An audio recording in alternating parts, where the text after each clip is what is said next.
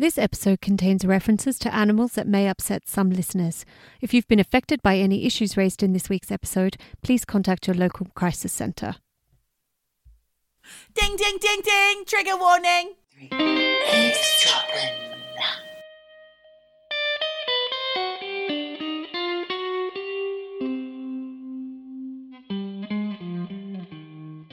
Michelle! Oh, help me, Michelle! Oh my God, are you talking to dead people? Is that what you've been doing since I last chatted to you? No, I didn't try and talk to any... Did you? Did you try and talk to a dead person? No. Only Andreas. No. He doesn't listen, so we can say what the hell we like about your partner. Well, speaking of Andreas, I did chat to him after last week's episode, and I said to him, oh yeah, you know, I mentioned about how Swedish people go to graveyards all the time, and he was like, well, I think it might just be my dad and maybe just my family. Michelle, I had a feeling as you were telling that story, but I didn't want to burst your little bubble. I thought, I wonder if that's just something that family does. All these Swedes saying, we don't always hang out every week in the cemetery. In a cemetery. But you know what? It was more that every time we went, that fucking car park is full. It's not all just his family. No, I don't know what it is. But yeah, it's, I just thought it was a lot of Swedish people love to like chit chat with hanging out in the cemetery. Yeah. But anyway, apologies to Swedish people if I have absolutely just lumped your entire culture in. Do you know with what, my Michelle, while we're at it, why don't we just apologise to the entire world? All nations, we apologise. Yeah, it's true. And actually, do you know what? I did listen back and I did have a giggle when you said Agony Aunt. Raggedy Agony Aunt. The Agony Aunt. God knows what his name was. I get excited. He was the Agony Aunt for Let's Take a Break magazine's spiritual section. Right. He was the psychic, Gordon the Psychic Baker. Oh, fucking He wasn't a real estate because we've got a psychic real estate agent. Thank you, Hazel. Yes. She's got a bit quiet. She's got a bit off radar. Very busy. I've seen her Facebook. She is hither and thither at the moment. She's having a ball. Good for her. Yeah. Sorry, I was just swigging my rum cup of green tea. No, I've got the rum there for later. Well, I'm on the London Nootropic. Thanks for the little mention, London Nootropics. This is my mushroom. Oh, your mushroom coffee? Yes, sorry. I've forgotten what I was even drinking. I was that high. Do you know what? You were showing it to me and I was like... It's a cup. It's a cup full of mushroom coffee, adaptogenic herbs and psychotropic mushrooms. What does it actually do? How do you feel? High as a fucking kite. Oh, really? I'm joking. It's just a bit of ground up coffee with some nice herbal things stuck in there, and mushrooms are the new superfood. Oh, I think they've been around for a while, but maybe it's a fancy mushroom. I don't know. What have I got in this one? Cordyceps and lion's mane. Blimey. All yeah, right. They do different things. How's it taste? Good. It took a little while to get used to because also I'd gone off, when I started drinking these, I'd gone off cow's milk or moo juice, as you might have called it. So it's all frothy cashew milk in here. It's delicious. You get used to it. I did have a real coffee with moo juice yesterday and that was good too. But if you didn't think of it as coffee and you just thought of it as a hot beverage, would you... Yes, love it. Would you recommend? I have about 3 a day, so yeah, I recommend. So, Moosh, I had a funny thing happen to me last week. Oh, Jesus, what happened? Well, my neighbour, who's an avid listener, I'll just say a shout out to Laura. Here we are, Laura. We've got finally acknowledging your presence. She was walking past our driveway on last week with her daughter, and there was another driveway nearby, and they're selling their house and they're getting rid of a whole heap of shit, right? All sorts of crazy crap, obviously like really old, so old you wouldn't even want it, not even good stuff, out the front of their house. And I think they'd walked past and seen a massive great big jar that was full of a dark murky liquid like the bottom of a pond, and it had sticks and apples and pears. Well, they said to each other with a laugh, who'd want that? Ha ha ha. Why are they giving that away? The next time they saw it, it was on my driveway because my husband had seen that and thought, oh, that's interesting. So Oh my God. she told Oh, me, Patty. and I was like, "What? Oh my God! I've just got him to clear our driveway. We're a very focal point in our neighborhood. Everybody walks past our house, and Yeah. you can see what's going on. And he finds things in the skip next door. He's even taken things out of our own skip when we had some work done." He's actually salvaged from our own skip. So anyway, now we've got this great big murky liquid thing on the driveway, and my friend came around and she said, "What's in it?" She said, "Did you taste? Do you know what's in it?" Taste? No. No. He said, "I tasted it," and we were all No. aghast. We said, "What did it taste like?" Thinking it was a weird pickle. He said, "Pond water." No. It is actually just a jar of pond water. Yeah. Oh my God. With rotten apples and pears. He's still alive, thank God. Jesus Christ. Who would want to take a risk and have a little taste of that? I would be terrified. My guy Your would. husband. So the same week I was coming home and I found a little like tufty head, kind of like Father Jack from Father Ted. Do you remember? Feckin' girls. That one. Okay. He was standing on my driveway. He also had some goodies from that person's house. He had a couple of pots. From the hall. Yeah, from the he had hall. a bit of a haul. He said to me, "Are those bikes going spare?" And I said, "You can have them. There's 4 bikes out the front that I think my husband was trying to get rid of, so I let him have them." He was thrilled. I said, "My husband's a bit of a hoarder, so, there's always going to be stuff on the driveway." He said, "So am I." Really excited. "I am too. I'm a hoarder. I am." Oh my God. And he said, "I'm going to take those bikes back. I'm going to tinker around with them. I'm going to fix them up." And I said, "Well, always have a look. Do ask, though, because some of the things he does want. But I'm trying to keep the front driveway clear. He has other parts of the house that he can use as his hoarding space." She made it awkward. She made it awkward. She How did I make it awkward? Awkward. She dare you. Awkward. She made it awkward. Outrageous. How bloody awkward. How bloody awkward. Well, this is awkward. Oh, How bloody awkward. Awkward. Bloody hell. Fuck you. Well, I was about to say, well, that ties in nicely to what we're talking about this week. What's that, Michelle? Hoarders. Hoarders! Yeah. Look, I don't even know why I have some kind of fascination with this, but I do. And I think it stems from a horror moment in my childhood where my dad, who has passed away and I don't really talk about very often, but he had this bee in his bonnet that he wanted his kids to learn piano. Oh. And there was a piano teacher literally 2-minute walk away round the corner in the next street from us. And the Mans, they were called. So we went to the Mans house to check out, just have a rundown on what the lessons would involve, blah, blah, blah. And hoarder house. Opened the door. It was literally this tiny sort of human width space in the corridor. Everything else was piled up with newspapers and just junk. You literally felt claustrophobic from the second you walked in.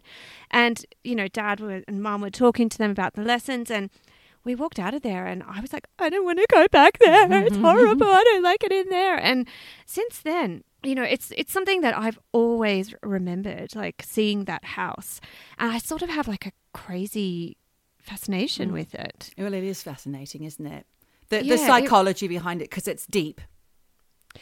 It is. And there's a lot of like murky truths out there about hoarding, and a lot of psychiatrists for many years, like the psychiatry industry, were lumping hoarders in with people with OCD. OCD, yes, absolutely. But it's not. No, it's been recently, since I think 2013, recognised as its own disorder. It is. And when you think about it, it absolutely makes sense, because people with OCD, they take care of their possessions. Yeah. They really are like very proud of it. Whereas hoarders, they get something, and as soon as they have it and they've collected it and hoarded it, they no longer are interested in that item. So I think that's a really key distinction in this kind of, let's call it a mental illness, because I think it is. Yeah, although my husband would disagree with that. he would also disagree with the fact that he is a hoarder. So try telling a hoarder that they are a hoarder. And also, it's interesting, Michelle, that your piano teacher, potential piano teacher, actually was doing piano lessons from a house like that. Number one, you'd think, how would they make money? You'd have little girls like you a little bit prissy about sitting there down and getting their white bloomers dirty on a little chair. Oh my God, you're making me out to be princessy. I'm telling you, it was No, more I understand. I'm just joking. Feeling you're such a little bitch. I'm joking. But say people wouldn't want to go in there in the first place. And the other thing is, hoarders don't want people to look. They don't like people to come in and see what's going on, because if you know a hoarder, if you're related to a hoarder, and you try and get them to tidy up, or let's get rid of some of this stuff, or try and fix it from the outsider's point of view, not the hoarder themselves' point of view, they will get really angry and upset because it's taking away their power. So that is the disorder itself, I think. So it's not just a word to describe messy people who like to collect clutter. It's actually, like you said, an illness. And other people don't understand how it actually how it feels when you're the person collecting or hoarding. No, well, try and fix that. I mean, believe it or not, I have been accused of being a hoarder. My home literally did not have one bit of clutter in it. I was shocked, mortified. Well, I do remember going through your wardrobe once and having a bit of, it was difficult for you to let go of some things. Do you remember? Yes, but that's clothing, and I had the space for it, so why not just hang on to it until I don't need it anymore? But we were doing it because you wanted to figure out what you could get rid of because you didn't need it anymore. You wanted to get some new stuff and change your style. But you wouldn't get rid of band T-shirts, and you wouldn't get rid of T-shirts that your boyfriend had given you. And as a stylist, personal stylist, I have experienced that so many times with clients. Well, I think there is some kind of sentimentality that people have, attachments to things. And certainly I did, but when I literally lost everything I own in a fire. Sure, that's cleansing. Then that is, you have no choice. It is gone. Yeah. How did you feel? How did you feel after the initial shock had worn off? I made a really conscious decision to be very zen about it, because I had thought to myself, there will be moments when I have anxiety. And in fact, it happened a few nights ago. I thought about a particular item and realized that's gone. That was in the fire. I'll never see that again. And I had this moment. Yeah. And it's really random. I don't know what triggers these little moments of anxiety. But I would say 98% of the time I am really zen about it. And I just think it's stuff. I'm okay. It's gone. No amount of tears will bring any of that stuff back. And I just have to now buy things that I love and that I want and that make me happy, and just not worry about the things that have gone. Yeah, that's true. Otherwise I'll be in tears, because there was some fucking good shit. I know you did. Oh, God. But it's just things. You've got your life. But listen, many people have some belongings they consider special, and it's common to save things because they could come in useful in the future. When you're hoarding, the collecting and keeping of all these things, because there's so many of them, causes you distress, and it affects your day-to-day life. Yes. Well, this is the thing. Like, I did a little digging into why hoarders hang on to stuff. And on the surface of it, some people hoard because they believe that it will be, like you said, useful or valuable in the future, or they feel it has sentimental value and it's really unique and irreplaceable, or they got it at such a bargain that they can't bear to throw it away. Mm-hmm. Also, some people save things and hoard things because, like you were just talking about with my wardrobe, it's a reminder of things that will jog their memory, and they think that without that they won't have the memory. They won't remember what it is that item signifies. Mm-hmm. Or they can't decide where something belongs. So they just keep it. Yeah. They just keep it. But the deeper reason really is hoarders don't want to make decisions. Weirdly, hoarding is actually associated with perfectionism, which at its root is tied to they don't want to make the wrong decision. So they make no decision. Yeah. Indecisiveness is definitely an indicator of of hoarding. Do you remember we talked about Joyce Jeffries, who's the character that Chris Lilly plays in Lunatics, the much derided series that we loved? Now, her character was fantastic and so complex, I thought. I know people thought that he was making fun of people with, with issues. And she was one in particular. She was an ex-porn star, loved her dad, dropped out of society and became a collector of things. And she'd often be screaming at people, "What are you looking at?" Yeah, but she had a good heart. She had a great, and she had then eventually with her collection, she was encouraged to make a museum out of it. And her best friend Rhonda were walking around. They took an elderly couple on a tour.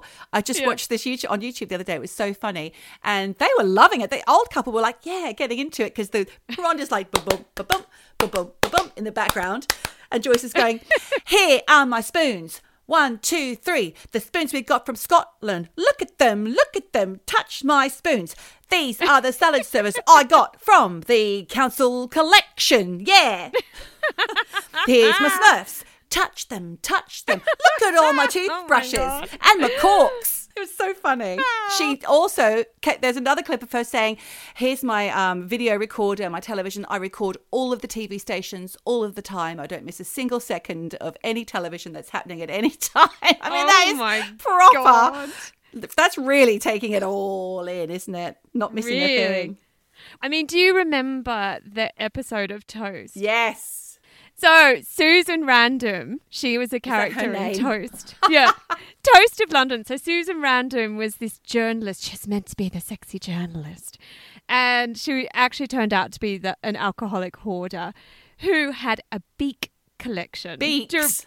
Do you remember? She had a collection of beaks. And then she bonded with Jemima Gina, who was stalking Toast, who had followed him to Susan Random's hoarder house, where Jemima Gina was then apprehended by police because she'd gone beyond the limits of her electronic ankle tag. Uh-huh. Yeah, I love the names. I love that episode. And honestly, anybody who has not had the pleasure of watching Toast of London, I absolutely love it. One of my favourite things on television of all time. It's great, isn't it? I love the names, and I wish that I thought of a great character today because I was trying to remember a man's name, and I came up with Chris Packett. A bit like when you were talking about our old cat that we shared, Pina, the other day on our Instagram Live, Pina's face. We did, yes. So for anyone who's interested, we are going to be doing an Instagram Live shortly, but we did a little test and weirdly people actually started joining the live, and we were talking about how my Facebook page for the cat that Geordie had given me many years ago, Pina, had got hacked by some woman called Natasha Ross. And I said, yes, and but you can still see that it's Pina's profile because it's still got Pina's face on it. And then one of our listeners who joined the live was like, Pina's face. So yes, anybody who's interested can check out Pina's face. But other famous hoarders, I read Andy Warhol. Really? Actually, yeah, really interesting. But only later in life, he turned out to be quite the hoarder. So it turns out he kept these time capsules, is what he called them. Right. Bins, other people would call them. And so it was just random stuff. And he did this sort of during the last years of his life. And he died in 1987. And then when the executors of his estate went through everything. Or executors, Michelle. It sounds like what did I say? Executors. Did I say executors? Yes, you did. Executors. That's what I meant to say. Oh, too much rum. Already.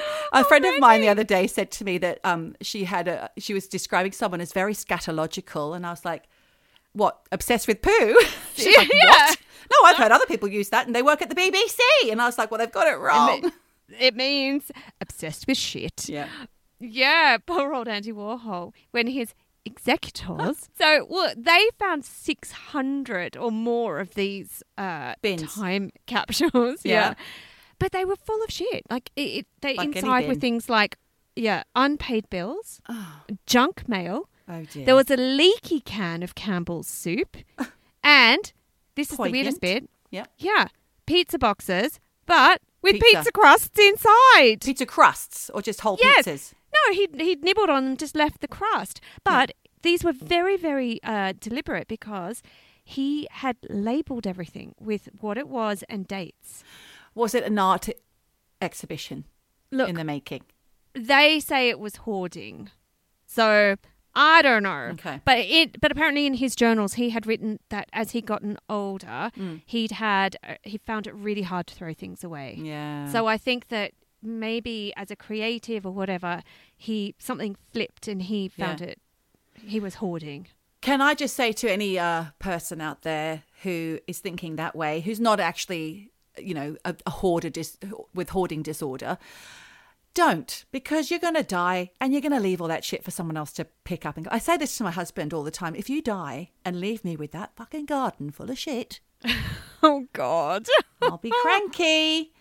Have you heard about those really famous brothers, though, the Collier brothers? I mentioned it to you earlier. Well, only when you mentioned it. Well, I have heard podcasts about these guys before. I didn't do my story on them today, but I just wanted to quickly cover them because they are really famous from the 30s and the 40s. And Paddy brought it up because we were talking about hoarding. And he reminded me that there's a song by Declan O'Rourke, who's one of our favourite Irish folk singers. And it's on his Magpie's Eye album called Langley's House, we think it's called. And it's about the brothers Homer and Langley Collier in Fifth Avenue in New York City, but I think it was in Harlem. So maybe there's another Fifth Avenue. And now the property has been knocked down and there's a little thing called Pocket Park in its place. And they lived with their family in this home, and their parents were first cousins and medical as well, very medical. Right. I think one was a gynecologist and the other I can't remember. But they inherited the house when the parents died. They were both quite successful brothers as well. And there were rumours that there was gold and valuables in this house, and they got a lot of unwanted attention from neighbours trying to break in. So eventually they started boarding the place up. And then Langley, who was an engineer by trade, started putting out all these booby traps all around in case people got in. And God. His brother went blind. His older brother Homer went blind. They were living in nests within the house, which is obviously stories high. You can imagine it. They had a whole house. And then he became paralyzed from rheumatoid arthritis. And at this point, they weren't going out at all. And they were living in these little nests full of shit. Yeah. And he would...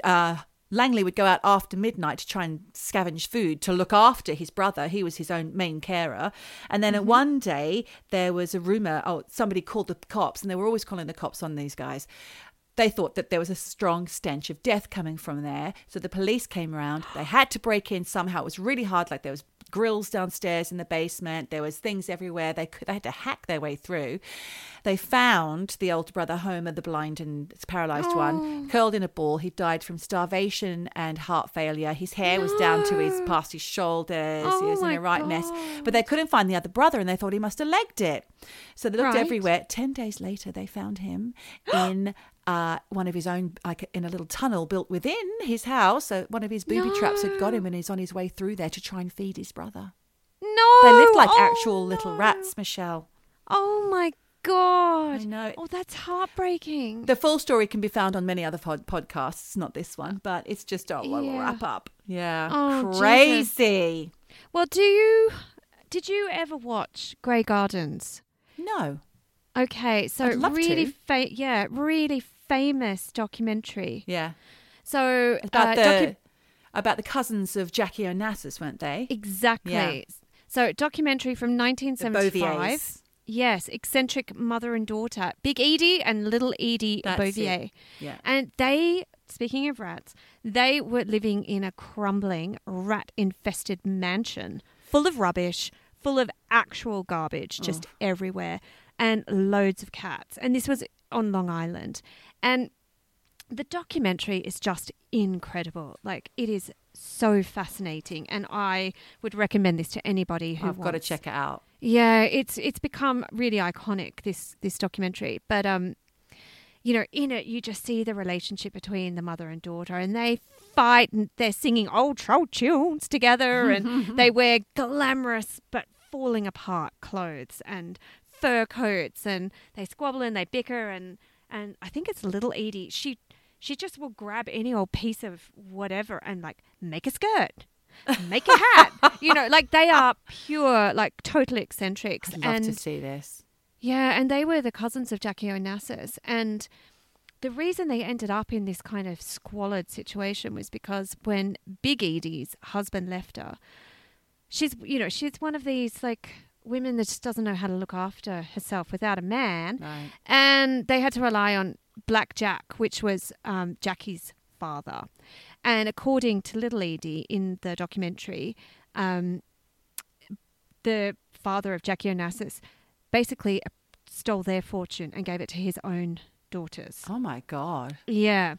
And then left them to rot in Grey Gardens. Oh my and goodness. then when the mother and daughter, Big Edie and Little Edie, were facing eviction from it because they were contravening every kind of sanitary rule, Jackie stepped in and paid something like $35,000. And this is back in like the early 70s. So that was big moolah. Yeah. And to supposedly restore the mansion, but it wasn't restored. It was just basically hauled, like the garbage was hauled away. Oh, Jesus. But I wonder, if there was something in that if she knew that her dad had robbed them of their fortunes and that's why she felt some urge to help, or if she just didn't want her name being dragged in the mud. But right. yeah, absolutely fascinating documentary. Really, really recommend it. Shocking. Yeah, really full on. But yeah, I mean, I think hoarding is such a weird, complex thing. And I looked up some stats on hoarding, and worldwide they reckon 1.5% of people in the world are hoarders. That's a lot. It's a lot. I had a stat somewhere as well. Where was my stat? Let's have a look. Hang on. In the United States, the International OCD Foundation says hoarding disorder affects up to 6% of the population, and that's 19 million Americans. That's a lot. It's quite full on. And I actually did some stats I found some stats, which, yeah. That's a stat. But there was a study, and it was looking mainly at animal hoarding. And I'm going to come back to this. Oh, yes. I am going to come back to animal hoarding. But it was carried out in Brazil in a small town. Oh, God, it's a small... I just thought what animal hoarding might be. Oh. Yeah, I've got a case for you, just for you, Jordan. Christ. Yeah, and so it was in Brazil, in Porto Alegre, and they looked at 33 animal hoarders, and 75% of the 33 were low income, 88% weren't married, and 64% were elderly. And they say that these figures are consistent with generalized hoarding disorder. Right. So basically, low income, unmarried, elderly. Uh-huh. So, and it mainly affects, animal hoarding mainly affects women, but general hoarding is equal men and women. So it's pretty much 50-50. And like we had discussed, it was considered to be obsessive compulsive, but now, they've realised that OCD medications don't work for hoarders. And what medication does somebody on OCD take? Things that will relieve their anxiety. But this isn't about anxiety. No. Hoarders it's not about so that's why they've reclassified it. And but they also say that like anxiety and depression are often associated with hoarding. Right. Yeah, and obviously like attachment to inanimate objects. Hoarders have anxiety about decision making, but it's not OCD anxiety. So that's why that medication I think doesn't work. And they say that hoarding relieves anxiety, but it also generates it, because the more the hoarders accumulate, the more kind of insulated they feel from the world and everybody else. But the more they accumulate, of course, the more isolated they become. Yes. So it's like this double-edged sword. They'll tend to keep people away because they don't want them coming and trying to clean up or trying to tell them that what they're doing is wrong. Yeah. And they say that severe hoarding is most common in middle age. But hoarding tendencies often have like presented themselves in adolescence. So And do they say that it can be something that's learned behavior from an adult, like from a child, adult to child? yes. Yeah. Yeah, I have read that. I also read that many hoarders are also socially withdrawn or isolated, and they begin to hoard as a way to kind of find comfort because they've got their stuff. Their stuff becomes their friends and the things that make them feel good. And then I read this thing about hoarders' brains. They did this study at the mental health center at the Institute of Living in Connecticut. And because they recognize that this is a decision-making problem. Hoarding is a decision-making problem. Yes. Yep. And they did this kind of study where they gave these hoarders some junk mail and normal mail, but they'd had to bring it in to the study. So it was mail that had been delivered to them. Yeah. And then they were asked, and then they gave them a pile of junk mail and mail that belonged to somebody else. And they said, what can you throw away from your pile of letters and junk mail? They couldn't throw anything away. Wow. But when it came to other people's mail, they could get rid of it all because it wasn't theirs. Interesting. So it's something about ownership. Yes. But interestingly, they wired up the brains, and when they... They wired up the brains. Well, they put all the wires in their brains. Well, they wired it up and they put all the sensors on, and they were recording like the ECG and all the brain activity. Yeah, Sorry, okay. I didn't Now even I make that clear. understand. It's like they just wired it up. They just put a wire on my brain. So what they found was that there was a spike in a particular part of the brain when it came to their having to deal with their mail. Spike. Yes, and I can find out what it is. Was it dopamine or something, like one of those feel-good hormones? They saw a spike in activity in the anterior cingulate cortex and the left insular cortex. And apparently there's a fold within the organ, like the brain's surface wrinkle. Oh, yeah, like Michelle. I know, but it's really interesting in people who aren't hoarders. There's no activity in a decision-making process like this. But with hoarders, there is a real lot of spike in activity in that part of the brain. So there is something more going on with like the neurological issues. So I think there will be, and it's not in OCD people either, it says here, or people who are depressed. It's a very specific brain activity for hoarders. So difficulty making decisions, and as a result of that, you've got the fold in the brain tissue that whenever you are collecting or hoarding, that gives a spike in something that makes you feel good, I guess. You got it. Just trying to break it down for the layman.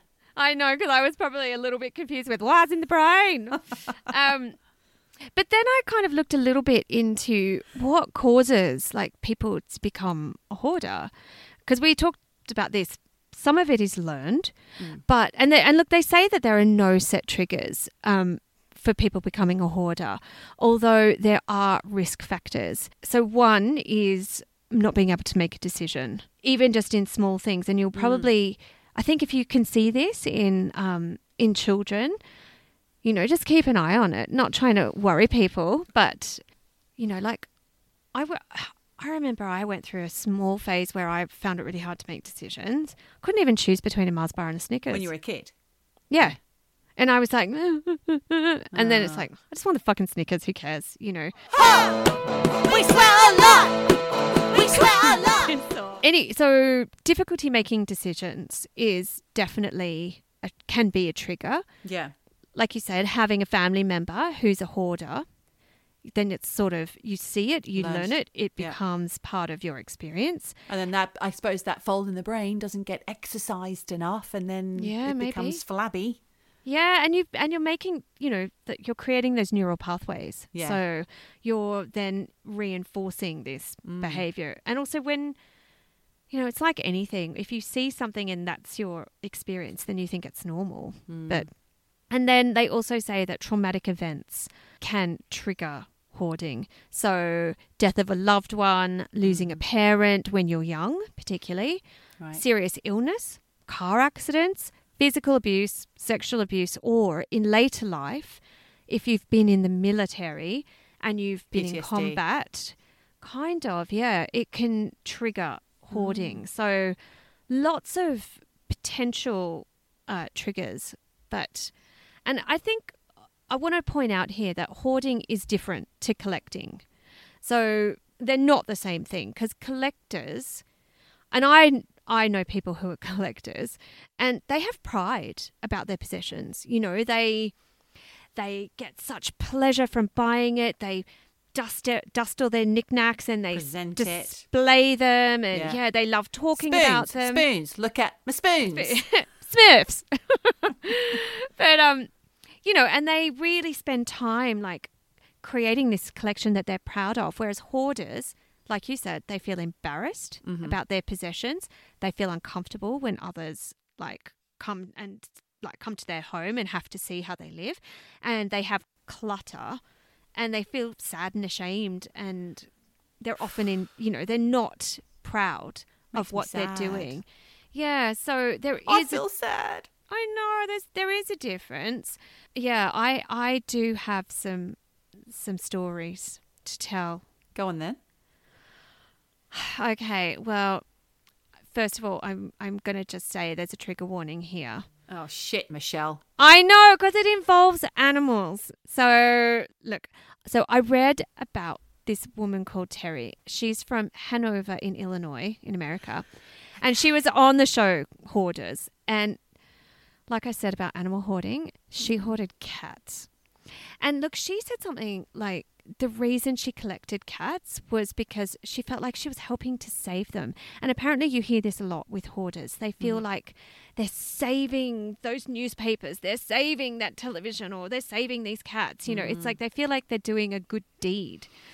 But, you know, she wasn't saving them because she lived in a small house and she had more than 50 cats.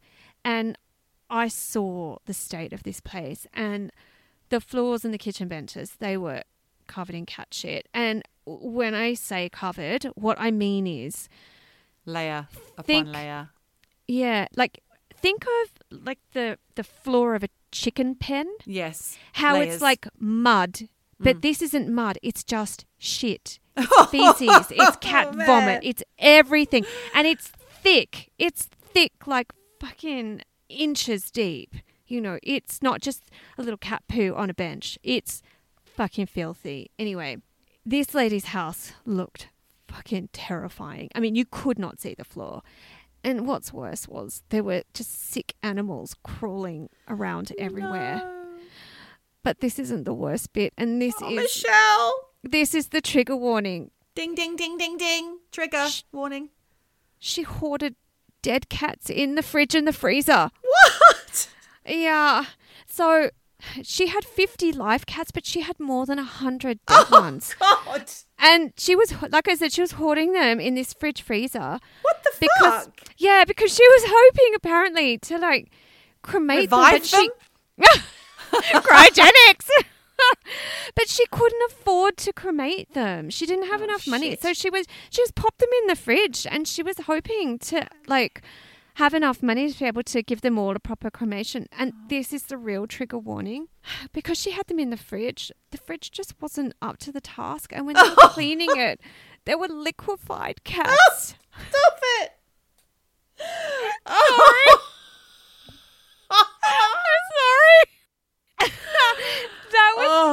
That's the story of the hoarding cat lady. Michelle, can I just say to anybody listening who's very upset by that story and the fact that we cried with laughter? We're not laughing at the cat's plight. That's terrible. I'm horrified about that, but oh dear. Oh, that is fucking atrocious, Michelle. Thanks for that. Appalling. So anyway, when I was... no more stories about animals. No. Well, I do actually have one. Of course you do. When I was looking up about this story, I was just Googling, and you know how you like on Google it has people also ask, and then you have questions in Google. Well, one of them was how many animals is considered hoarding? Okay. And so an answer came up, and this is a legal definition from Hawaii. And it said anything, if you possess more than 15 dogs or cats or a combination, and you cannot provide food for them and, good living conditions, then that's considered hoarding. Oh. So if we're staying on the theme of animals, I just want to tell you about Michelle. Ratman. Oh, okay. He sounds like fun. So 54-year-old Glenn Brittner, he was a businessman from LA. Yeah. And when his wife passed away, sort of as a coping mechanism, he started keeping rats as pets. Are they the ones that he bought from the pet store, or they're the ones that he found in his basement? Okay, good. No. He bought them. And it started off with 3. He had 1 male and 2 females. And this was back in 2009. Well, they're going to mate. Well, they escaped from the cage. Oh, okay. And then they started burrowing into the walls of his house. And of course, like you said, they fucking bred like crazy. Rats. Yeah, bred like rats. And 2 years later, there were more than 2,500 What? rats You silly man. in this house. That doesn't sound like he was hoarding them, though. It sounds like he made a very bad mistake. Yes, but he didn't do anything to get rid of them. And he was Oh. he apparently said, yeah, I admit I have too many rats. I would hate even one would be too many for me. Yeah, he wasn't really even sort of that bothered by them. But my God. he had to start sleeping in his office because the rats had taken over the whole house. They were everywhere. And it was the one room where there weren't too many, because when he was sleeping in his normal bedroom, they would start chewing on his hair because they needed stuff to make their little rat nests. So yeah, it wasn't good. But anyway, the people from Hoarders stepped in, and then the Humane Society eventually removed 2,000 from his home. What, removed or shot them? Well, Shot it them in the says head. removed, but it could Smashed have them with the been back of a spade. drown them in Bam, the river. bam, bam, bam. Judy! Oh my God. I don't like rats. No. I mean, I love all living creatures, but not rats. Yeah, rats aren't the best. No. But get this, they only took away 2,000, and of the other 500 They left another rats, 500. but they were adopted or given What? away. Yes! Oh. Who's adopting a fucking rat? Anyway, except Covered in lice. for 2. He kept 2. Okay. His favourites that he named Commander Whitehead and Captain Brown Bottom. What? The weird thing is, when I was doing the research on this, turns out just a few years later, in 2015, he was murdered in his house. Yeah. They found him. He had been tied. His wrists had been tied up with zip ties. And he was brutally murdered, and it still remains unsolved. Wow. I don't And it think it's wasn't connected Captain to the Whitehead or Major Brown Bottom. Captain Brown Bottom.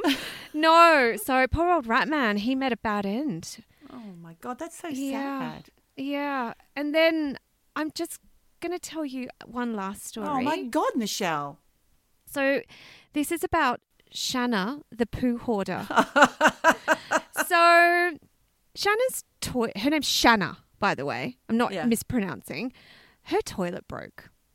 And in order not to clog up the broken toilet... Should she poo in a bag? Because we've all done that.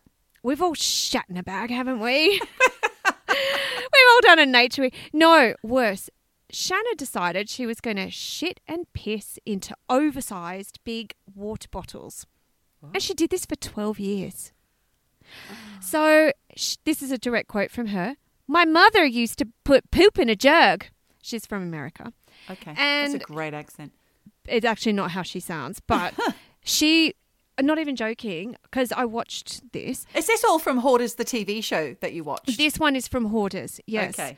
And she is proud. She was proudly showing this shit bucket that had belonged to her mum. And it was kind of like nostalgic. Yeah, but it's still full?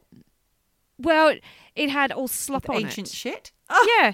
God. She doesn't clean it. There's nowhere to clean it. Oh, and, my God. You know, and that's why she shits in buckets and bloody... no. Yeah. So in 2012, when the cleaning staff from, like, the squad from Hoarders went in, and look, I have to say, Hoarders Give them is... a medal? Well, hoarders is give them a medal, but it is amazing and terrifying and sad all at the same time. And look, even though I know hoarding is a form of mental illness, and so many of the cases are fucking hilarious because in so many of the cases, the hoarders are just really happy. They don't know they have a problem, and in some cases they're even proud of their filth. You know, it is really. They're not like depressed and sad and lonely. They're like, yeah, come on in. And this woman, Shanna the poo hoarder, she is one of them. She doesn't realize she has a problem because back in 2012, when the hoarders cleaners arrived at Shanna's house, she had no idea what her house looked like to other people. And because it was literally full of shit. There are hundreds and hundreds and hundreds of these big water bottles with lids on, piled up, full of shit all over the house. And she was like, yeah, you know, my house has a musty odor. And they were like, and they said, what do you think causes that? And she said, oh, well, it's dust and mold. And they're like, what about all the shit in the bottles? They said, it's shit. And she's like, well, I can't smell anything. I don't think so. Oh, and then man. Honestly, it's the most intense hoarders I've ever seen. And it was, like I said, even worse. There were like used tampons everywhere and buckets of shit. And she turns to the camera and she's like, come on, like, look at my place. Really, you can't call me a hoarder. Like, is this your definition of hoarding? And they're like, you're one of the worst cases. And she was the look on her face was, she was in shock. Oh, poor girl. So she's in denial, but trigger warning. Oh, worst of all. I know, look at your face every time I say trigger warning. Trigger ding, warning. ding, ding, trigger warning. Worst of another all. ditty. Oh, God, I know. She proudly declares she's been eating poo for 12 years and that she gets high from it. Oh, my. She gets high from the fact that she knows she's going to eat shit. Now, look, during the episode, it shows how she like shits in this big bucket and then when it's full, she empties it using bare hand and a cup and puts it into a smaller bucket, which she can then throw outside into like this cesspit, right? Right. And then she's like, my neighbors don't have a problem with it because they've never said anything. Yeah, they fucking do have a problem with it. And God, I've got a problem with it. Yeah, and she's happy and cheerful and she's really oblivious and unconcerned about the way her house is. And then when the show presenters finally managed to get the message through to her that if you don't clean this up, you're getting evicted. Yeah. Kind of the penny drops. And very, very sick. Why is she not sick from eating her own poo? Well, get this, right? So she says, yeah, I know I have to change, but she's like, party ends tomorrow. And she's like, I will get the party started one last time because she wants to eat her last bowl of food with shit in it. Literal shit in it. And she's there. She's like, yeah.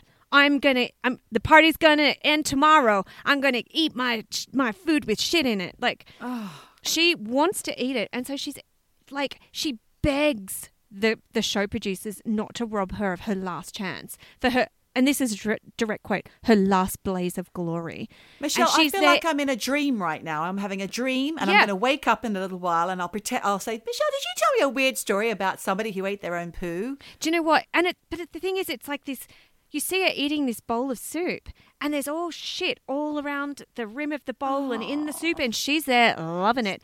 And look, I have to say, for someone who literally eats her own shit, her skin was clearer than mine. She had this gorgeous looking glowing skin. Like, it's... I don't know. Peaks and troughs, yes. Yeah, benefits. Literally a trough. Literally a trough. But anyway, look, the episode had a happy ending because Shanna was given therapy and a new toothbrush. And they put her in a new house, actually, and she started afresh. So okay, good. So Shanna had a happy ending. So that's great. There you go. Oh, Michelle. Sorry. Thank you for those horrific tales. I can always count on you to go and do some research that... My story in comparison really doesn't touch the sides, quite literally. I was going to talk about the Honeycheck sisters. This is a couple of sisters from Detroit. Okay. And it's only from December 2018 that this happened. Oh, okay. It's a real sad story, really, because it was Thanksgiving weekend, and 80-year-old Sally Honeycheck, who for decades lived in a rundown Detroit neighborhood near the Polish Yacht Club, and I believe they were a Polish community. Honeycheck, yeah, maybe. Honeycheck. Yeah. She wasn't answering the phone. Her cousin Linda Kajma, or Kaima, I just call her Linda, went looking for her. Honeycheck, who was an avid Avon makeup collector, had her hair done weekly and she dressed up for church functions. So she was a functioning member of society. Yeah. Okay. She went to things, did things. And there was sisters. So nearly 7 decades, this is where the Honeycheck sisters lived quietly together. They would work on their garden and collect baseball memorabilia. So they were collectors. They'd purchase clothes, makeup and jewellery by the box load. So they were kind of like, let's have a little bit, stockpiling a little bit. So their parents had bought this Pole Town, this is the name of the area, this home in 1951, and raised their children there. And then the daughters never left after their parents died, much like the Collier brothers in the previous story that I told. The sisters stayed on, and somewhere along the way, something happened to them, unbeknownst to relatives or friends. Okay. Ended up just shutting the blinds to their house. Oh. Shut the doors. Just became reclusive. Just became reclusive. Ordered takeaway and had their groceries delivered. Okay. No family or friends ever set foot in the house. You know, they had previously, but from this point onwards, they kind of didn't. No one would enter the house, not even the delivery drivers. Mm-hmm. The sisters slowly slipped into an abyss of hoarding and squalor, which nobody noticed until it was too late. Oh. And from the outside, you'd never know. They had all these beautiful lilac bushes, and the house was lovely, and the lawn was mowed, and the bushes were trimmed. So they must have had like a gardener, or maybe they did it themselves. I don't know. And when they left the house, the Honeycheck sisters were always beautifully turned out. Right. So they put on a front. It looks like it, yeah. So the last time their cousin Linda had spoken to the Honeychecks was the first week of November 2018. Okay. So around Thanksgiving, which is the end of November, no one was answering the phone when Linda rang. She phoned all the way through the holiday weekend and still no one's answering. So she got really worried and she rang the Detroit police the following Monday, and then she asked for a well-being check. What's so funny? I just thought of the cat. Sorry, keep going. You're so sick. Oh, God. She said she knew something was wrong, right? And these sisters had a dog. Stop thinking about your cats, Michelle. There's a dog. No. And the police noted that the dog wasn't barking when they went round and knocked on the door. No one's answering, blah, blah, blah. Linda told the police to break into the house, but the officers said a break-in wasn't warranted. They advised her to check the hospitals. Okay. The police advised Linda to check the hospitals. Okay. And then Linda also added that the police had learned that the sisters were recently hospitalised.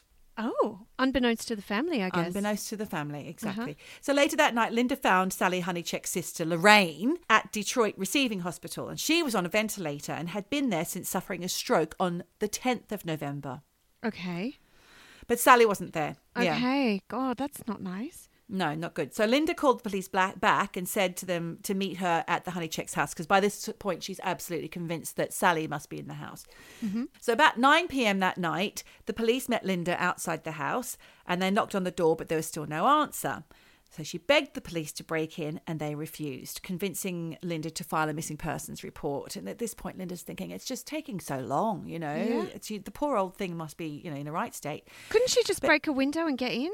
This is what she ended up doing. Yeah. So the reluctance was because there was no sign of any foul play and there was no post in the box, and they'd spoken to the neighbours and it all seemed fairly regular. Yeah. So within 2 days of meeting the police at the house, Linda learned from the hospital staff that both sisters had been transported to the hospital. Okay. And it was Sally Honeycheck that called 911 when her sister suffered the stroke on November 10th.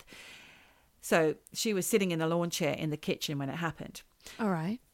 But when the emergency crews arrived and saw the living conditions, they called for a second ambulance to get the other sister as well. So clearly they were hoarders. Yeah. Oh, God.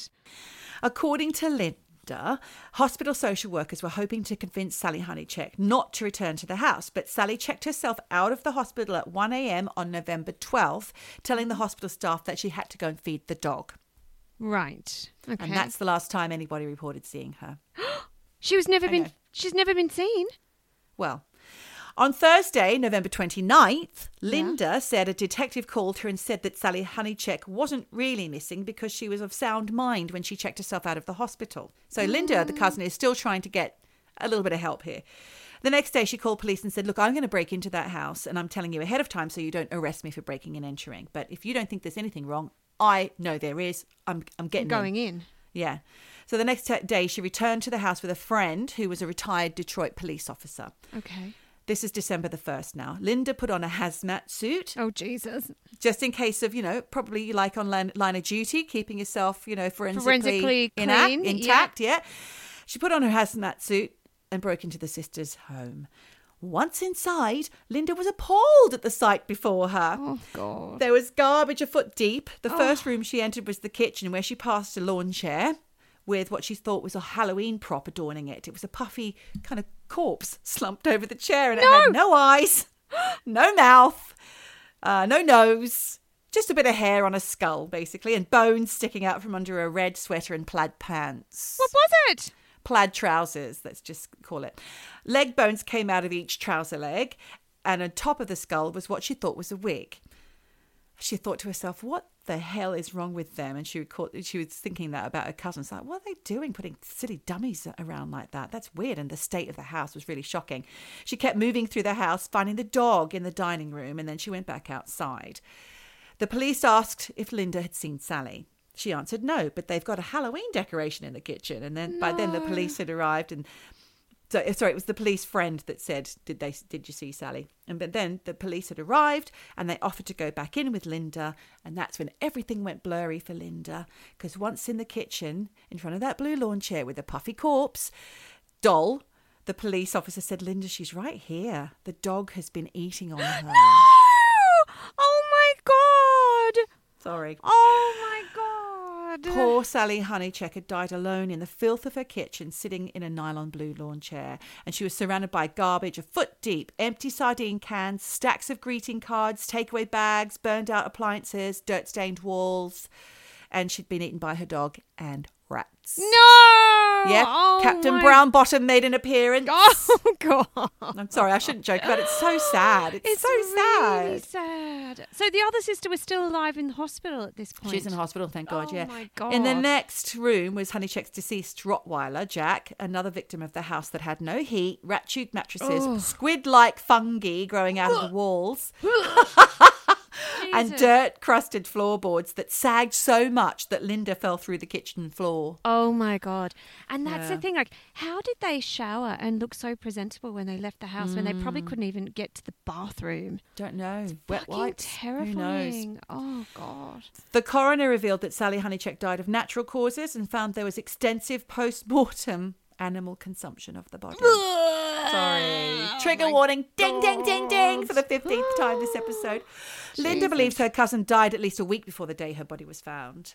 Oh. And the state of the Honeycheck's home was casebook hoarder disorder. Oh, yeah, my The God. beds couldn't be used for sleeping. The sofa and chairs could not be used for sitting, and the appliances didn't work. Boxes of clutter in every room filled with everything from greeting cards to unopened bags of clothing to Avon makeup, boxes, jewellery and sports memorabilia. Blimey. They hid their hoarding from the world so no one knew how bad it had become. Yeah, of course. And if Because- you stop visiting people, it gets worse. Yeah, but they no one's don't let you checking in. They don't let you in. This poor woman, Linda, was left with the sole responsibility of handling the estate and all the affairs. She had to Jesus. clean the house, locate insurance policies. God. She had weeks and weeks of work to do. She sorted out a place for the other sister to live in a nursing home in Michigan. They had to have hazmat suits in 30-degree temperatures, working Jesus. week upon week. And the filth, the rot. Oh. They could only work for 20 minutes at a time because the stench was overpowering. Imagine those poor hoarder teams going in with the poo lady. Oh, Jesus. No, it's just dust and mold. But what they did find, as well as all this other shit, was hidden cash, $10 and $20 bills tucked everywhere, and rat Right. shit in the cupboards, beds, floor. Right. So they All were over the just place. finding like hoarded money in like everywhere. Amongst the rat poo. Yeah. Blimey. Fuck. Yeah. So Linda believes her cousin's mental health deteriorated after she retired from her job in insurance about a decade before. She showed, there was a photo from 2003 that showed the house was clean and organised just as she'd remember it on her last visit. So there was a moment like when there was no more, work to do or no kind of no purpose. Need to get out of the house. Yeah. I wonder if this is increased. The hoarding disorder has increased during lockdown.